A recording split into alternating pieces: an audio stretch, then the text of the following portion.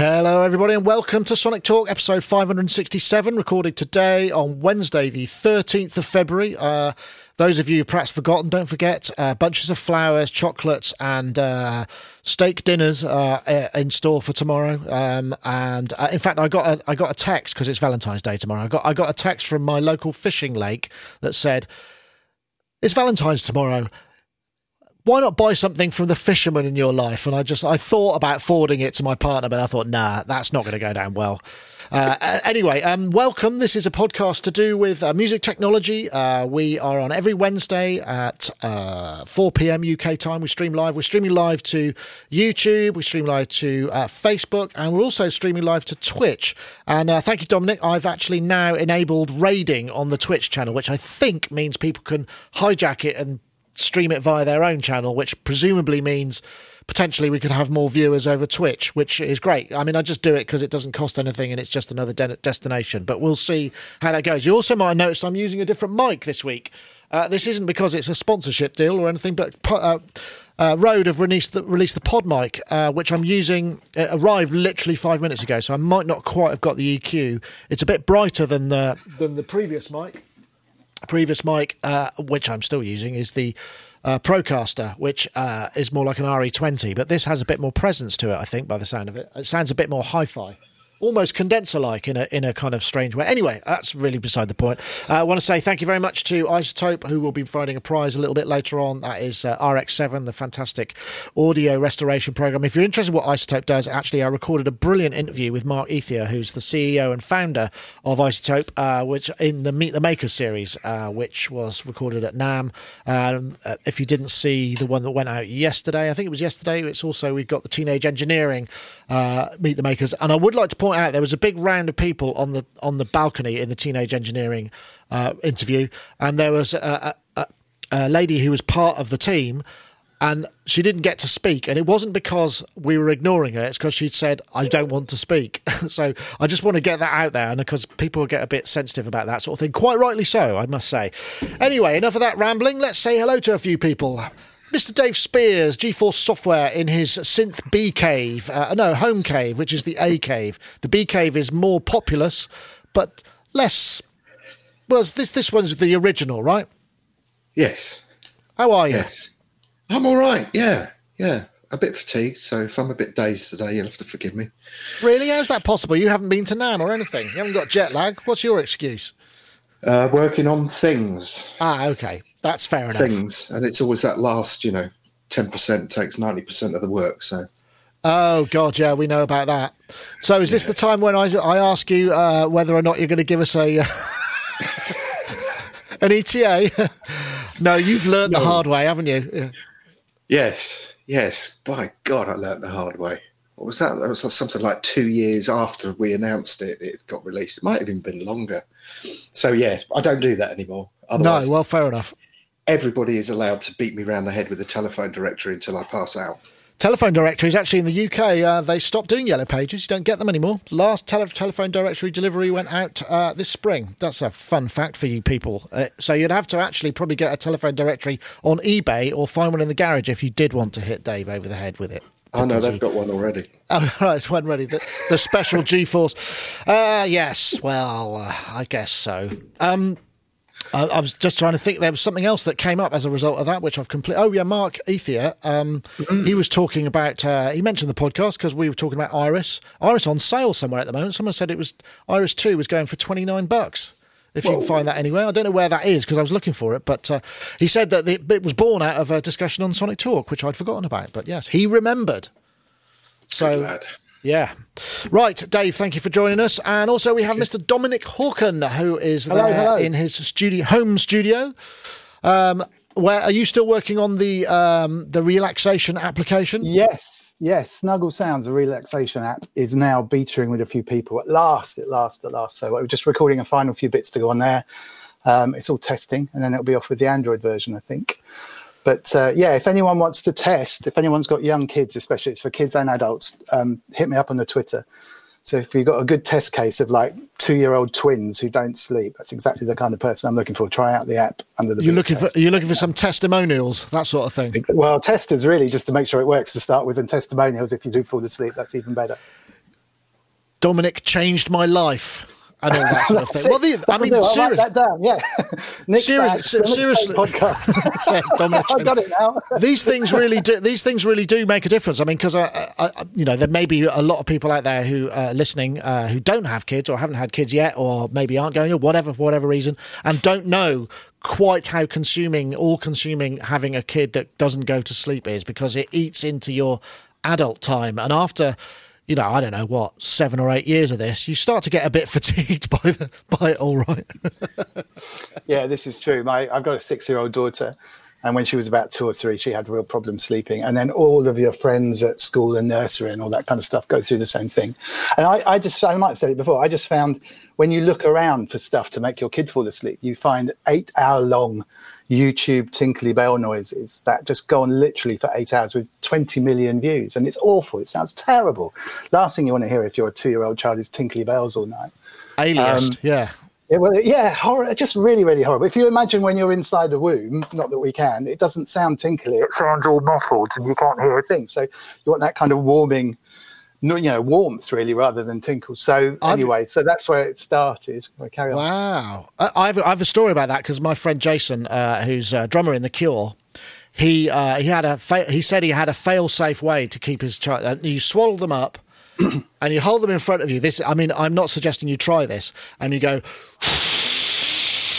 because apparently that emulates the sound of blood when you're inside, when you're in the womb, and it kind of makes them feel, I don't know, you probably, that's assuming you don't get spotted and arrested for some sort of, abusive behaviour, but apparently that's something that could work as well. He's not far off. If you imagine the ultrasound recordings, although it's ultrasound converted to audio frequencies, they're not far off that. They're kind of noises, and just testing stuff out here, everything from white noise through to sort of pulsing noise, washing machines, steam engines, crazy kinds of stuff. So this is what the app's all about, loads of different stuff. And then you can alter the sounds as well. You can change treble and brightness and echo and reverb. So it's kind of trying to meld it somewhere. Actually, you're appealing to dads who really want to get tweaky with that. Yeah, genius. Exactly that. Anyway, enough of my app. That's all right. Well, I'm glad to have you, Dominic. It's a pleasure as ever. That reminds me, I haven't prepared myself properly. I've been in coding hell. Oh, not coding hell. I'm quite enjoying it, and I just haven't remembered to prepare properly for this by opening all the windows that I want. I suppose the first thing really was, because Dominic, you weren't there for NAMM. Obviously, NAMM coverage is over. I think I've got one more video to go up, and I think it's an Avid video of a person talking about what they've got coming. And that's it. And then that'll take our total to 106 videos that we shot there. And I remember when I said, do you want to be on last week, but the numbers didn't work out, you said, oh yeah, we've been talking about X or Y. I've forgotten what it was you said you've been talking about, but was there anything you wanted to add to impressions or whatever? I've mentioned it briefly just before the stream. The things that stuck out for me were all mentioned, I think, last week, but the Omnisphere video that you did, I thought was outstanding, just seeing some of the stuff that was going on that booth. And I know you said it was a bit more of a set piece where they shut the set down. They shut the stand down a bit and, gave you some decent mic audio and stuff. But it was amazing actually seeing all that stuff and seeing those synths there. And I really like that little Ultimate support stand that looked like the desktop like a Fortress gate, which is perfect for all these, you can't really see them here, but the little Octatrack style, baby synths, if you like, the desktop versions and stuff, which looked really, really good. And just in general, I thought it was a pretty positive NAMM, really. It was lovely to see some of the smaller kind of modular stuff going on out there. It's a really expensive trip to be done. The Akai Force looked exciting. I've got a couple of friends who've actually already got one, so I'm waiting on their reports, but it's all really, really good so far. Just in general. I missed the Deluge guys. I really like the Deluge. I've been playing around with that. But no, really good. And the stuff, just the general focus on new instruments coming out, like even though Behringer weren't there, the stuff that they've come up with looked really cool. The Yamaha visit that you did looks really great. that went incredibly well. I mean, honestly, the thing about those is when people say, "Oh, why don't you come after NAMM?" My heart always drops a little bit, because by then I've sort of let go. Do you know what I mean? I'm off.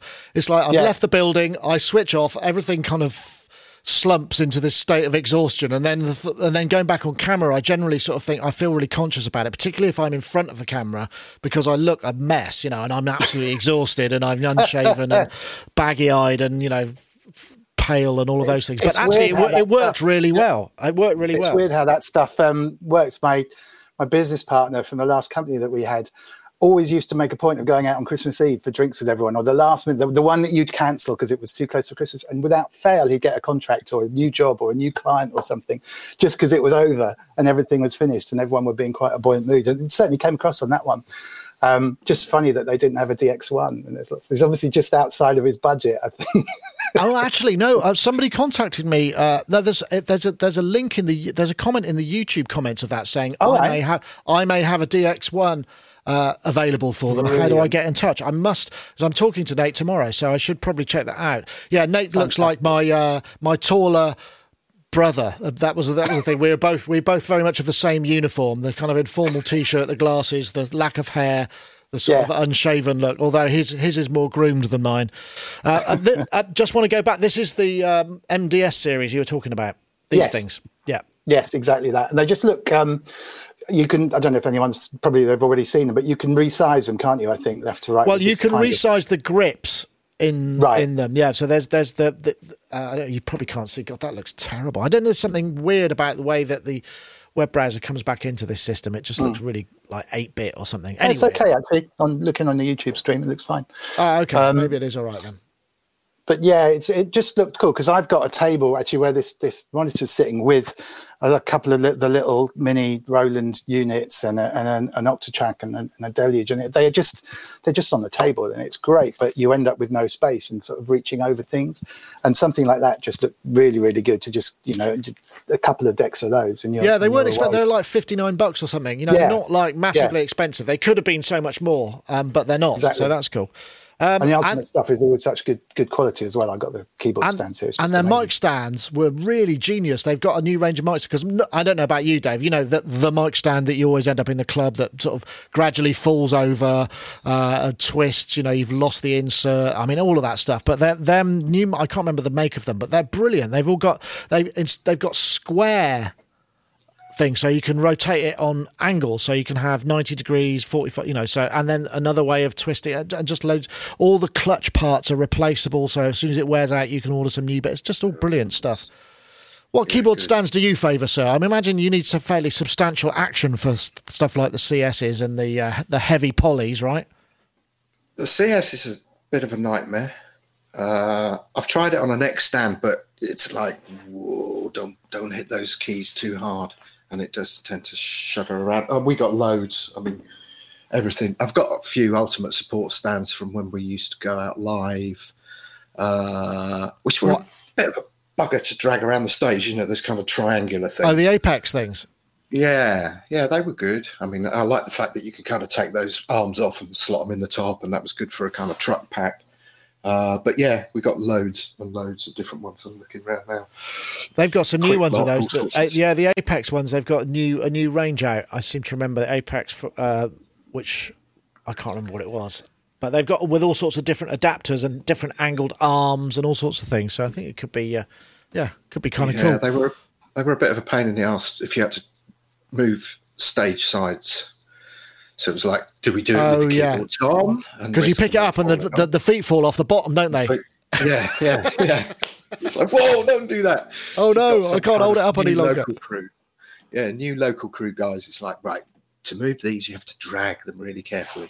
But yeah, other than that, No, I could do with one actually for the CS. I'd like an original stand, but we use that Jaspers stuff over at the studio, which is good.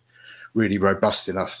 That'll take the CS on the bottom and the 8 voice on the top. So that's I'm just looking for that. This is all Jaspers. Oh, I've heard of them. Jaspers keyboard stands. Yeah, I mean, we fitted the whole studio out with them. Ah, right, those things. They're the They're the proper 1980s keyboard racks, aren't they? Yeah, A-frames. Yeah, these ones we've got a load of the A-frames, but the other ones we've got are more oblong. Okay. And you can slot, keyboard rack mounts into the bottom and stuff. These ones. Submixes. That job. Netherlands. Okay. Yeah. Oh, that looks good. That looks like. Oh yeah. Anyway, I guess it's all relevant, isn't it? It's all tech relevant. I just wanted to give everybody the opportunity. I don't know. I know you said you didn't have anything to say about NAMM. I don't know whether anything that came out you thought, oh, I must check that out sometime. Was there anything, or were you pretty much avoiding the whole thing? Really bad. Well, I didn't deliberately avoid it, but I've just been kind of up to my eyes in about 100 projects, and I just didn't get around to it. I saw one video that actually I'm ashamed to say I don't think was yours, which was just a mate of mine who's Mr. Q Up Arts, and he was jamming around on a keyboard, and he's a great player, and he had a couple of great players on there. So I kind of watched that, and while I was beavering away trying to write manuals and things. Oh man, that's and dealing with Bandcamp. I did my album. I finally pressed go your on album's my out. album. Yeah, that's kind of weird. So I expect you've seen a big sales spike there, because it definitely the first few days that's when you make your money.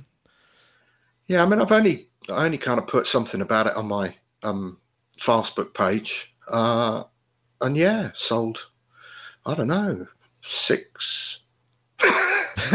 No, I was going to say 600. No. I mean, there's a few gone, and feedback's been great. So hey, yeah, good. But it's a case of like, it's fine. I finally did it. I finally got. Yeah, well, that's the thing, isn't it? You can just. That's the thing I like about Bandcamp. You can just do it. I mean, you can almost just do it. Go, oh, I finished a track. You know what? I'm going to release it right now. And actually, I found that really refreshing, because there'd been a couple of kind of labels sniffing around, and because obviously it's taken me a long time to kind of put it together, and during that process there've been various interesting things, and then you kind of start pursuing it, and things get complicated, and I'm only prepared to divert so much time to that side of things, and then in the end I was just like, you know what, I'm just going to bung it on Bandcamp. Let's just do it and see what happens. Anyway, I like the infrastructure. It's the first time I've done something like that, and I like the infrastructure. In fact, while I've been talking, I've got a Bandcamp ka-ching. Hey, right, that's good. We like the sound of that. That's good. Well, congratulations. We'll stick a link to it in the show notes so you could sell a few more. Stantastic Stan's got a shout out actually as well, which they look kind of interesting as well. They're less kind of business to them, and they're more cantilevered. That looks kind of cool. They're expensive, crikey. So they must be good. $279 for that one, the 3-tier dollars. I mean, that's quite expensive, but you've got that kind of like clickable angles, which looks kind of interesting. Yeah, anyway, that's what we need for the wall, because we've got that kind of slat wall thing now on one of our walls. All right. So now it kind of looks like a keyboard shop. In fact, we were going to call it the wall of shite and just put all the crappy keyboards down there. But when we got some quick lock arms, they've only kind of got 3 positions, and now I'm kind of going, we need the full it's never in quite the right angle. And the worst thing I find is what actually happens is on mine, they're just like that. They don't actually match up when you sort of you slot them in, and they're just slightly out of alignment, and you end up with a wonky keyboard. That's a blooming nightmare. That'll set me OCD off. Yeah, it's very irritating. Anyway, I suppose we could do a bit of topicry. I mean, there isn't, as I said, there isn't a massive amount of topicry, because most people sort of shoot their loads at NAMM, and then if they don't, they're waiting for Superbooth. So here we go. But I did spot this one, production Pro Tools Expert. This is a Production Expert. I'm not sure if it's the same thing. Yeah, yes. Anyway, this was 5 trends we think, 5 industry predictions we see for 2009 from the Production Expert team. First one, artificial intelligence will impact the studio even more, which I think is probably a reasonable thought. I mean, obviously, that's one thing I talked about with Isotope, and he was saying that machine learning and AI is something that is going to be it's going to be coming on stream more and more. And he was saying also, even when he was a lad, when he just finished his degree, one of his degree topics was in machine learning, and they predicted it was around the corner, and that was 20 years ago. So actually, it's just coming. But he was saying it's going to be more like, and we've talked about this before, the idea it's going to be more like having an assistant engineer who kind of understands, so it learns your working methods and kind of suggests, is this what you want to do right now? So you don't have to spend a lot of time. And this is going to happen more and more with things like, digital recall, remote control of stuff, whatnot. I don't know whether either of you have got an opinion on that particular concept of trend setting. I mean, I guess, Dave, with you, it's sort of a bit tricky because everything is analog, so it's not so easy to do that. But some things are nice to be able to to just sort certainly a kind of learning of workflow would be really, really handy. I mean, obviously, when I'm doing Tron tapes, for example, I'm kind of getting into the broadband areas and kind of reducing gains and tweaking stuff in there. Obviously, I use RX and stuff. RX is utterly invaluable for that. But it would be really nice. It's silly little things like if you kind of notching out a couple of frequencies, that's fine within a certain group of keys, but then you need that to kind of change as you go up or down the keyboard scale or, up and down the notes. So things like that, if it could kind of analyze my workflow. But I do find, things like is it Neuron? What's the isotope? Neutron. Neutron, thank you.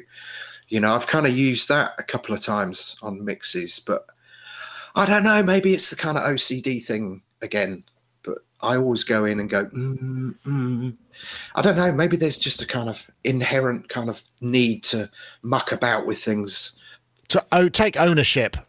I did that. I guess so. I did that. I didn't use the Microsoft paperclip this time. Yeah, I know what you mean. Yeah, there's definitely an element of that. I mean, and sometimes it's surprised me and gone, wow, actually that sounds amazing, although I'll still tweak it.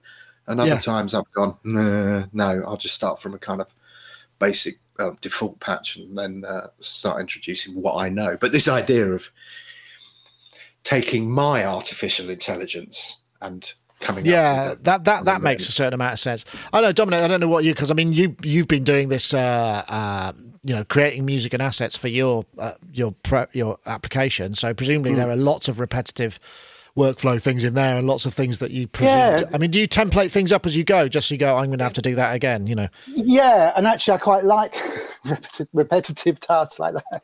I don't know why. My ex-work colleague, very, very good friend, is very high up in the Google, is it Deep Thought? I can't remember. The Deep Thought might have been something else, but it's their AI department, and tells me of some of the stuff that they're working on. Not really, but he does let me know as much as he can do under his kind of restrictive clauses, and it is quite amazing what's going on there. It's interesting when applied to music like that, though, because in general, machine learning is about lots and lots of repetitive things being fed into a machine and it working out at the other end what the best way of doing it is. So classic example would be Alexa. I won't say that name again if everyone's just gone off. But no, now you need to say something. Alexa, order 200 packets of toilet roll, please. Order my app. That's classic because they're taking everyone's voices, everyone's words, and they're getting a massive, cross selection of working data. Same with Google and translations and that kind of stuff. So in general, let's just say if you wanted to do machine learning on writing, if you take millions of books and then it reads every single word, and the first word of the book is hello. It looks at all the words and says, well, what other words usually come after hello? Well, I found another one where it's I am, and I found another one saying what's the weather like, or whatever. And it just builds up a big lists of the most common word that comes after hello is this, and then what comes is this. And once it's worked all of that out, it'll actually spout out some pretty good natural language, realistic sounding stuff. You see it on Reddit. There's some bots on Reddit that do it with their content. With music, you don't have that massive source of data. So you can feed in every single pop tune on Spotify and come out with the default best pop tune settings with this kind of EQ and this amount of compression and this amount of headroom and all the rest of it. Which is sort of along the lines of where Ozone before the AI was. I've had Ozone since Ozone 3, and it's amazingly impressive. Anything I stick into it always sounds better, because in general, the stuff I have is not as good as Dave's, and it just always just sounds more rounded and proper. And it'll do very simple things like make sure the bass isn't overextended and bring the top out. And that's really looking at an EQ curve and a compression and a warmth setting and applying it. And that's not really machine learning. It's very clever. So I think it's going to have to go some to really put it out. So, for example, if I could buy a plugin that allowed me to mix like Spike, Trent, or something like, so that says, right, I'm going to buy that Spike plugin, and it's analysed all of the Spike settings on every tune he's ever made, and you could sort of, adjust some sliders as to what kind of era and what kind of music, then that's a classic machine learning kind of tool. The trouble is there's not enough data in the first place. Well, and also the thing is you can't really apply that. The mix isn't the two bus. The mix is what all the ingredients went to, and the decision. I mean, I've worked with Spike, and I know, he's really hands on with the way that he'll kind of say, "Oh, can we just tweak that? That can you maybe try that an octave?" So he makes macro adjustments to the source material before it gets to be mixed. So this creation of space, and if you're just kind of going, "This is it, go," you're not going to get the same results. I mean, it's just indeed. Not. So but that's not to say that it's not a massive leap forward. I mean, I never thought we'd be able to talk to computers, 20 years ago. Oh, it's probably in my lifetime. Good. And I mean, that's a huge. And the Google Translate app, if you've got Google Translate, there's a sort of hidden feature on that, which is a camera on it. You hold it up to a menu in Polish, and it overlays English words. So not only does it translate the words into Polish into English, it actually puts the graphics back over the picture in real time. So that kind of stuff is just incredible. Crikey. It works really, really well when you've got masses of data to go on. And I suppose there is a lot of music, there is a lot of music around. But in general, I think it's back to what Dave was saying. I think it'll get you a lot of the way there. And certainly the Ozone stuff that's out at the moment is incredible what it can do.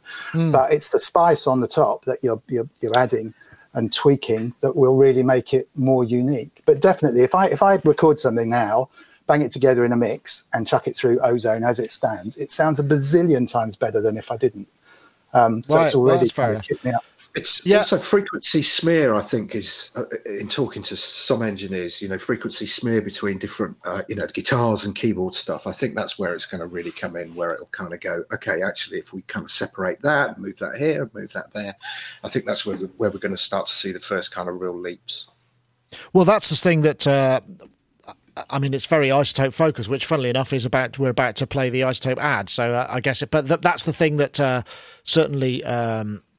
The RX stuff can talk to the other plugins to kind of the track assistant, the mix assistant, and kind of go, well, if I tell the bass track to do this to it, then I'll have a bit more room in my mastering phase. And that's the thing that they're one of their special sources. That was, again, I was talking to Mark Ether about that as well, and they've figured out that into plugin communication extremely well. Right, well, I guess at which point we'll just have a word from iZotope themselves, because it's competition RX time, but they'll tell you about RX right now. And leader in audio repair for music and post-production. And with RX-7, we've introduced groundbreaking new ways to quickly and easily fix and manipulate audio. Take the game-changing Repair Assistant, an intelligent helper that can detect noise, clipping, clicks, hum, and more.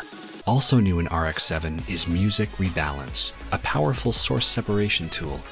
Drums too loud? Vocals not loud enough? Let's fix that. You can also create instrumental versions of songs by removing the vocal elements. You can now alter the pitch without affecting the timing of your audio, and conversely, alter the time without affecting the pitch with the new variable time and variable pitch modules. Using the new dialogue contour, you can improve the performance of a line or even create a new performance by altering the pitch contour of the dialogue, therefore adjusting the intonation of the speaker, and introducing Dialogue Dereverb, a module powered by machine learning to reduce the presence of reverberations around dialogue. RX-7, a new frontier in audio repair.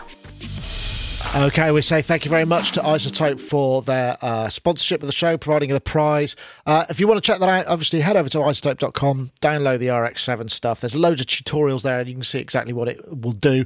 We ran a competition last week, and we have a winner. The winner is Randall Alley, who is at ProgNC. Randall tweeted the correct hashtags and was picked by our supercomputer random number generator as the winner. So if you want to get in touch, Randall Alley at ProgNC, then you will be given a copy of RX-7. That's about as straightforward as it goes. And if you want to win this week, we've also got another competition, which it's an ongoing thing. So this week we're looking for the hashtag Mix Assistant, which is actually very apt given the previous topics. The hashtag Mix Assistant, the hashtag RX-7 to @SonicState and @iZotope Inc. That's via Twitter. You just need to do a Twitter. There's plenty of characters left. Do add some extra stuff in there, because I know iZotope monitor it. It comes up on their social wall in the cafe, and we like to see what you got to say as well. So remember, hashtag Mix Assistant, one word, the hashtag RX-7 to @SonicState and @iZotope Inc. I'm going to come back to the production expert thing.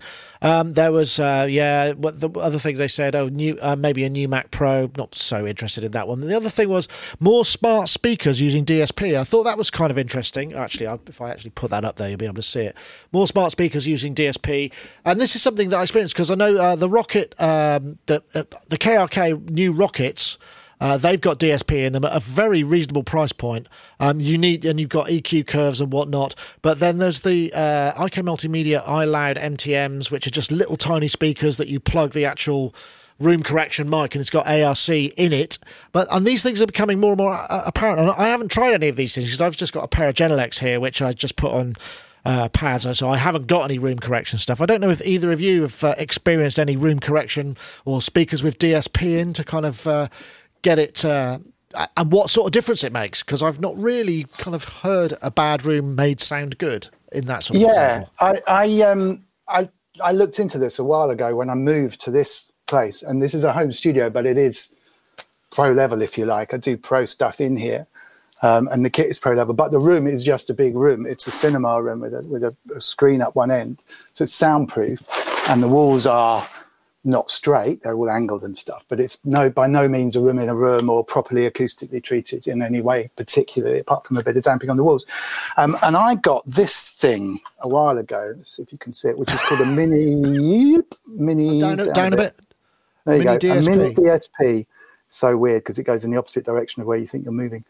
And this is a company, these ones were sold, or they're aimed at two things. They have a lower entry level thing which are aimed at conference rooms and stuff like that, and a higher one which is sort of aimed more at kind of audiophile, bit of studio market. And this thing is basically the DSP bit in a box.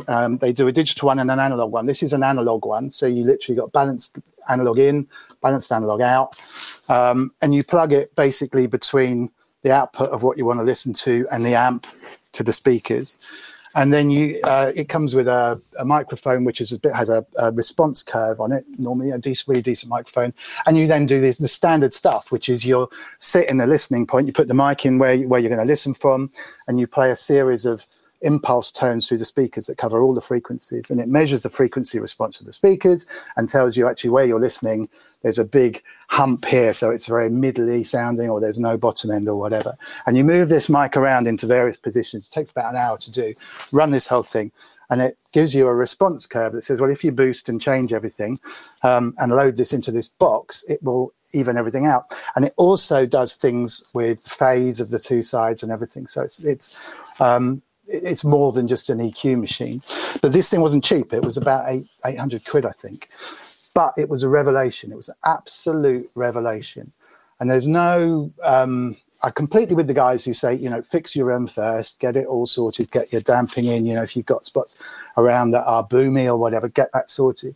But if you're sitting in one position, which is basically where I am, sitting looking the other way around, and you've got your head in that position 95% of the time, you can tune it so well with this. And it was a complete revelation. It turned out that I was listening with a very, very warm kind of hump where I was sitting, which made everything sound warm, and a bass extension that was too much. So every time I got my kick drum sounding great, you stick it in the car and it would be flapping, and no matter how much you got tuned to these speakers, and they're nice speakers as well, they're powered Dynaudios, which again aren't cheap, they're very flat, I love them, but I still couldn't get my head around why, when I was putting stuff on, I couldn't make it sound as good as that. And honestly, it was astonishing for a while. I was just going around saying, this is the best 800 quid in the studio that I've spent, bar none. It's completely changed the monitoring situation. So that said, this was, 2.5 years ago, and you plug it and forget it. If it's now being built into decent monitors, particularly active monitors, where it's tuning its own internal stuff. And I haven't looked closely at what's around, but that would be the absolute classic, is it's got powered monitors with that built in and a balanced mic to sort it out. It really does make a huge difference. And just so that, I don't know, some of the guys watching, if you're not aware of kind of flat monitoring, if you're listening to monitors and they're too toppy and too trebly, you'll mix everything with less treble. And so therefore, when you take it outside, it's all going to be pretty dull sounding. So the idea is to have at least a completely flat response, very boring response. So if you can make it exciting, it is. Or at least mix on speakers that you know what they're meant to sound like, so that you know if there's an oomph at the bottom end, then your kick drum can oomph at the bottom end. Or if it's brittle, then things are meant to sound brittle, you know. It's always been a bit of a black art, hasn't it? But this sort of thing, I mean, it's the sort of thing that is the shortest route to the sort of good sound. I mean, I don't know. I know you do you use Adams, Dave? I can't remember if you use. Yeah, and I've run into an issue actually, because I had the big Adams here, and then obviously when we moved the bulk of the gear over to the studio, it seemed only fitting that they went over there, and so I replaced them with some smaller Adams here, and I noticed, in fact, when I was trying to sort out the album and actually doing patches and stuff, I'd kind of get something that I was like, yeah, sounds great here. And then I'd meet some musos over at the other cabin. Andy Shillito in particular, who was helping me engineer some stuff. And the cabin's the synth studio is pretty brutal, particularly in the high end. And it was like, whoa, hang on, like, there's way more treble here than I heard at home, even in my position. So I've kind of moved the speakers around and mucked around with them. And I was so used to those old Adams that it was kind of second nature, really, mixing from them. I must have had them for like 10 years. And then thinking that these Adams would be the same was a mistake. And so now I'm in this situation where it's like, either or both are going to have to be treated in some way so that there's some consistency. So I know that what I'm dealing with here, that I can take over there and there'll be some consistency. So yeah, very interested in that little module actually. Interesting. I hadn't really thought about it for patch creation, but it makes sense, I suppose. I mean, normally you think about it for entire mixes or things where it's critical. You just assume that the output of a synth will be okay because, I don't know, because it's already a synth. Yeah, but it was really, effects and delays and stuff like that, particularly delays. When I was putting delays on, I was like, yeah, that sits nicely. It's not too intrusive here, and it's, it's just giving a little bit more shimmer and depth to the patch. And then I take it over there, and all of a sudden it was like, whoa, this is way too much. That all needs backing off.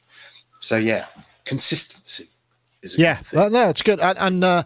Yeah, so I suppose I assume these things are going to get cheaper and cheaper. I mean, as we see, there's often a sort of little paradigm shift, isn't there? It's usually somebody makes an embedded DSP that is ideally suited for this sort of thing that then is being made in enough a large amounts that all these other manufacturers discover that they can put it into their Class D amp that's in their Actives monitor, and we all get it, and all they need is A, B, or C. So I'd imagine that's kind of is the same sort of vibe. So yeah, that was kind of interesting.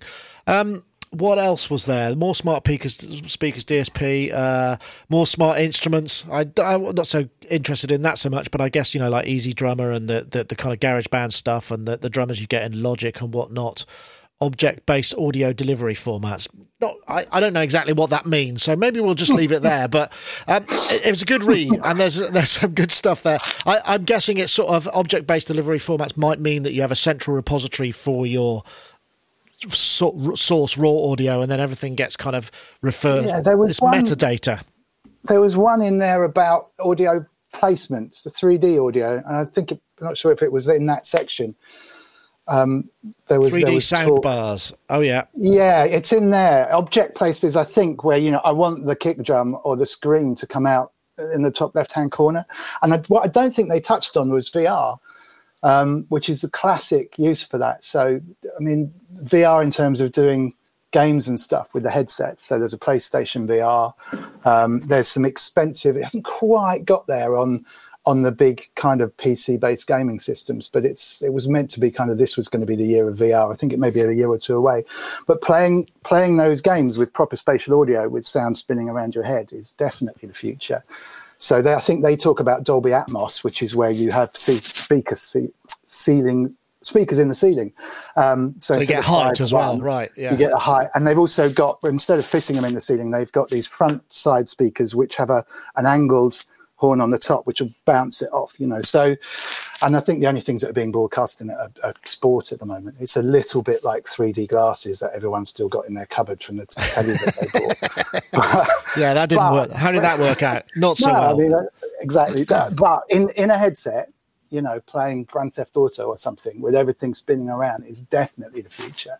So a method of actually kind of spinning that around is good. And I think that's what that's talking about there. But I think they're missing the real game changer that will actually kick that into gear. That's funny you should say that, because I think there's a real disconnect. That the whole VR reality thing there's a real problem in the fact that as human beings we're not evolved to be able to deal with it very well. I mean, I've had a very limited go on it and I found it very, very disorientating. We've talked about this before, I think, when you've got the connection of your virtual space but you're constantly thinking about where you are in your real space as well, in case you trip over the cat or fall over the back of the sofa or whatever. And that you're having to run, it's extremely high brain CPU cycles you're having to use, because you're effectively managing yourself in two places at the same time. So it's almost like a skill that we're going to have to develop to be able to use VR naturally. Because I mean, even the last time I tried it, I went down, aside from, there was that guy who's doing those brilliant Ableton controllers and the graphics for that, I forget the name of it, and but previous to that, I'd been to, my daughter was having a lesson somewhere, one-off, and I went and waited, and the kid, the teacher's son had a system, and he said, "Oh, do you want to see what it's like?" And I was like, "Okay." I'd never tried it, and he was saying that, you know, it might have been a PlayStation or one of those things with the headset, and it was amazing. But he was saying that you have to train yourself. You can't go on it for very long periods of time. You have to start very short periods and build up your resistance or your ability to be able to deal with it. You have to train yourself to be able to not come off it and just either freak out or throw up or whatever, because it's so debilitating. I know, Dave, you probably know a bit about this. I mean, I know your daughter works in gaming. Do you get exposed to any of that 3D stuff?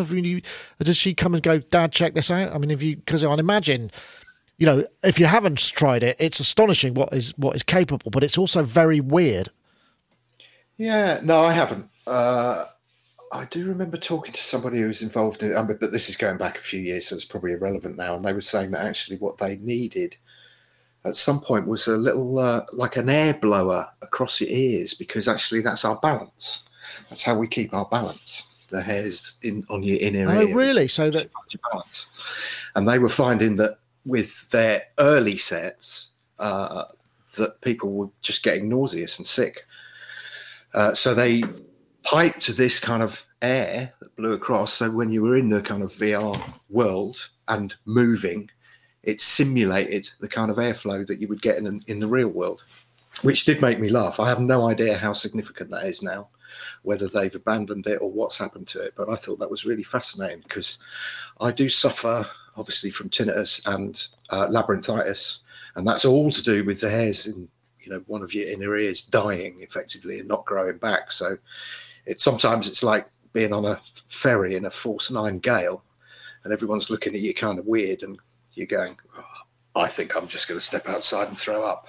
Right. At parties, it's usually good, because they think you're really drunk and they want to talk to you. Yeah, well, I suppose that's one plus point, if it could be indeed thought that. But it's an interesting thought, the whole 3D thing. I mean, and I think we saw, one of the things we did see at NAMM was the Zoom holographic recorder. It's a little pyramidal thing with sort of XY capsules on the top, and it's like, you know, it's like 200 quid or something, and it records 4 channels of encoded 360 degree audio, which you can then process after the fact into kind of full spatially aware, or what's the other thing, that binaural or whatever. It's just about how you process that information and how it gets extrapolated. So it's coming down in price to the sort of mere user. I mean, you can imagine the time when, you know, you just record what you're doing and it would be like you were there, I suppose, and I could see how that would work. Yeah, it plays back very well if you got headphones, that kind of stuff. Biggest thing on Twitch at the moment is ASMR, which is basically, it's people sitting there with a binaural microphone of some kind, which could just be 2 mics like this, making very soft noises into your ears. It's not sexual, but I suppose it's verging on that, where the other guy going, "Hello, how are you?" right inside your head. So you put headphones on with this binaural stuff, and it's meant to be super relaxing. And there are literally, in the last month, there's about 300 channels have popped up on Twitch with just people sitting there all night making these kind of noises. I'm just looking on. I just literally searched for ASMR, and literally the first thing that's come up are lots autonomous, of Yeah, exactly. Autonomous sensory meridian response. It's basically, Wow. It does trigger a kind of. Well, it's it's a very intimate thing, isn't it? Yeah. What's it when you feel like a ghost running over you, that kind of thing. Yeah, and it's meant to be super relaxing. So if you can't so I got into it, or rather I found out about it because of the relaxation app. I was going, what's all this stuff? And there are hundreds of channels making money on Twitch at the moment. I'm sure it'll settle down and dwindle away. But it's the first time I've seen kind of mass market binaural recording devices. I'm just thinking, but maybe my next video should be hello and welcome to Sonic. Yeah, exactly. Today we're talking. It's exactly like that. Should we do the whole of Sonic Talk in ASMR? So we all have to talk like this really close up. I think we might make more money. I think if we had a different host and we were doing that, we might make more money, or maybe different, a slightly younger audience. Yeah, interesting though. Okay, well, that's quite fascinating. I didn't really know it was going to take up that direction, but that's kind of cool. Okay, there were a few more topics in here that I don't know whether I want to bother with the Apple T2 chip. I mean, this is the new chip, which actually. It's a chip on the new Apple motherboard laptops that handle security and disk controllers and camera controllers. It's actually quite a clever idea. It sort of offloads a load of the stuff from the main CPU, including encryption, which means that it's much more secure, but it's messing with Thunderbolt and audio USB audio devices, and they've got to fix it because it's really causing performance issues on certain computers. Might be well looking at, but I'm not going to bother with that too much. So I had two more questions, and it was, what was the last thing you acquired that made a real impact in your work? And I think I might go first. Because it was actually this laptop, and it's only recently started to happen because I've started to use the touch bar a little bit more, which is to most people seems like a real waste of real estate. But actually there's a thing called a Better Touch tool, which allows you to program all kinds of stuff and like trigger Apple scripts, command line events, all kinds of things. And I've been using that extensively, and I put a little clock on it and a little I mean, this sounds pretty obvious, but I mean, it's now I've got a clock, I've got a volume slider directly on the touch bar, I've got all sorts of, I can switch folder automation on and off, I can trigger certain events, using it at NAMM. I was using it we had a backup drive, so everything we were working on, I just press one button and it would perform a command line sync from one drive to the other, so it just meant less human interaction, one button press, that sort of thing. That's been the biggest thing. And the biggest disappointment, and I've got that here actually, but this isn't really music technology, so I guess that's why I'm going first. I bought one of these because I've used Alexa at home. I listen to the radio on it a lot, and I thought, I'll get a Google one because we use a lot of Google applications in Sonic, and I thought this might have loads of really programmatically interesting things, so I could say, hey Google, turn the lights on, maybe turn it to a MIDI command or whatever. But it sucks. It really is totally closed, and without getting into major programming, although it does sound very good for listening to the radio, so I can say, hey Google, I want to listen to the radio. Well, that was it. So those are mine too. So I'm going to go to you next, Dave. What's the last thing you bought or acquired or discovered that made a real impact on your work? I could say Peak, because that's been fun. But actually, I'm probably going to say a programmer. Somebody else to do the work. Yeah, a really, really good programmer who's done some exemplary work. And yes, I'm very, very grateful. And yes, it has had an impact on my work because I've kind of gone into what he's done and gone, wow, yeah, great. Now I can do this. So yeah, I think that's it. Disappointment. I'll tell you what was slightly disappointing. I bought one of those doorbell things that's got a camera on it. Yeah. Because I'm fed up of having to run to the front door, basically to pick up clothes for my daughter that has delivered because she's some host in this video gaming world. And I was like, I'm not your bloody secretary. So I bought one of those things, but it was the battery powered one and someone nicked it. But so doesn't that mean when they put the battery in, you get to see what they're doing? Probably, yes, but I don't think they have. I just think it's probably kids or something. Or yeah, it's probably a delivery man who got absolutely sick of you not answering the door. Yeah, probably. Or somebody who's been here too many times. Right, get rid of it. It's probably that's funny. So yes, that's it. Really. Oh, that's good. Okay, well and what about you, Dominic? It's a while ago now. I think the best thing there's one of these mentioned yes. before. Is that battery powered at the moment? Yeah, it's all battery. Nice. It's even got a speaker inside it as well, so you can literally. And only because I was thinking about getting outside of the computer and just trying to spark some information, spark some different kind of workflow, and I just saw this thing and I thought it's great, and it actually it's changed my workflow totally, but it also got me into making YouTube vids, and because there wasn't really that much about it at the time, which got me into kind of doing this kind of stuff. So it's really kind of changed me in that way as well, which is really cool. And I was trying to think of something really disappointing.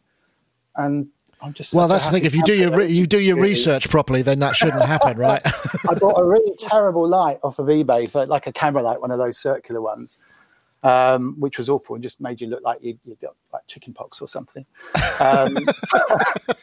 But that's probably not what you want. I don't think there's anything really. I mean, there's all sorts of weird and wonderful things you can get off of eBay for doing. Switching HDMI TVs, which was absolutely rubbish, that kind of stuff. But you kind of expect it because they're only about £6, and you have to wait to get them in from Japan, or China rather. So no, I don't really think there's anything completely disastrous recently. But the Deluge is a big deal, and getting into the modular. Actually, I suppose the Morphogene as well. Which is the thing that I got my modular stuff I tend to use, I think I've said before, as more of an effects rack. Yeah. But definitely as an instrument, not a sit down and let me play you this patch I've created type of modular. And the Morphogene which is a kind of granular synthesis thing. So you can do it really well now on computers, but you can actually sort of twist the knobs and stuff, but you can feed in piano or strings and then just stretch them and repeat. Does it do that in real time from a buffer, or does it do it from a file? Yeah. It's all in real time from directly off of a card. Okay. But completely in real time, and so you can get these happy accidents as well. If you push it past the end of its recording buffer, you get some stuff that you've managed to record, 2 months ago that just gets stuck on the end. That kind of stuff. There seemed to be a bit of discussion in the YouTube comments between Bo Beats and Mike Smith. The Sub Pack, which I remember the Sub Packs, it's like a wearable subwoofer that gives you that extra, that sort of chest and the doof, and those things are quite interesting. I wonder if there'll be a combination. You can imagine DSP speakers with a Sub Pack or something similar that gives you the sense of the weight and the air moving together with a really flat linear response side of thing. That'd be interesting. They were interesting, weren't they? I had a look at those at the time. So it was designed as a gaming thing, wasn't it? So basically, it's a subwoofer on your back that kicks you, and because in general you feel the bottom end just as much as you hear it. And then some of the music guys started wearing them, but it's nothing that I've got into. But some kind of wearable audio tech would be awesome. That and like if you can just get a little patch point into the back of your head, cords, just so that you can XLR rather than needing a microphone. That would be I'm sure that's coming. I have to say another good one I got was the this, which is just what looks like a really dumb Ethernet switch, but it's actually got a little computer inside, so you can get it to do all sorts of really clever stuff. Which is something that's, it's very dull. It's like £40, but you can create your own networks with DCHP. You can have, so if you're, say for instance, you want another network and you're somewhere else and you're using the internet, you can plug the internet in here, but you can have your own network that's completely separate and it'll all appear as just one IP. None of the MAC addresses get passed to the full network, so you've got complete privacy, which means you can file share and all that sort of thing, which is actually something that we were using at NAMM. And what else is there? Raspberry Pis, always, every day. Every time I have these sort of phases where I go through a few days and go, what can I do on this today? And it's like, oh wow, I've done all of this stuff, and so I've just created all these automated workflows and stuff, which just give me a lot of pleasure. I guess it's like a hobby. It's not very audio, but hey, whatever. Well, can I just wave a flag for the Teensy then as well, which is somewhere between a Raspberry Pi and an Arduino, and that's so stuff like this. It's the MIDI switch that I built because what I needed to do was to have something that could start and stop MIDI clock. So if you got the Deluge plugged into a drum machine, plugged into the Arturia Matrix Brute or something, as soon as you start the Deluge, everything else all starts. And these little things. Yeah, and with things like Mother 32s, the Moogs, if you feed them a clock, they'll instantly fire off their sequencer and you won't be able to play them. So what I needed was a little box that you could literally start the deluge that goes in, and then everything else comes out. And the MIDI clock will only start when you push one of the buttons, and it just knocks it to the nearest bar. So basically, if you're just jamming around, you can start and stop sequences essentially. And there isn't actually anything that does that. I was going to actually make them as a product at one stage, but with a Teensy, with this little Arduino sized Teensy, like $20 and $20, switches and a couple of resistors and a very, very short little program that you can write for it. It does it.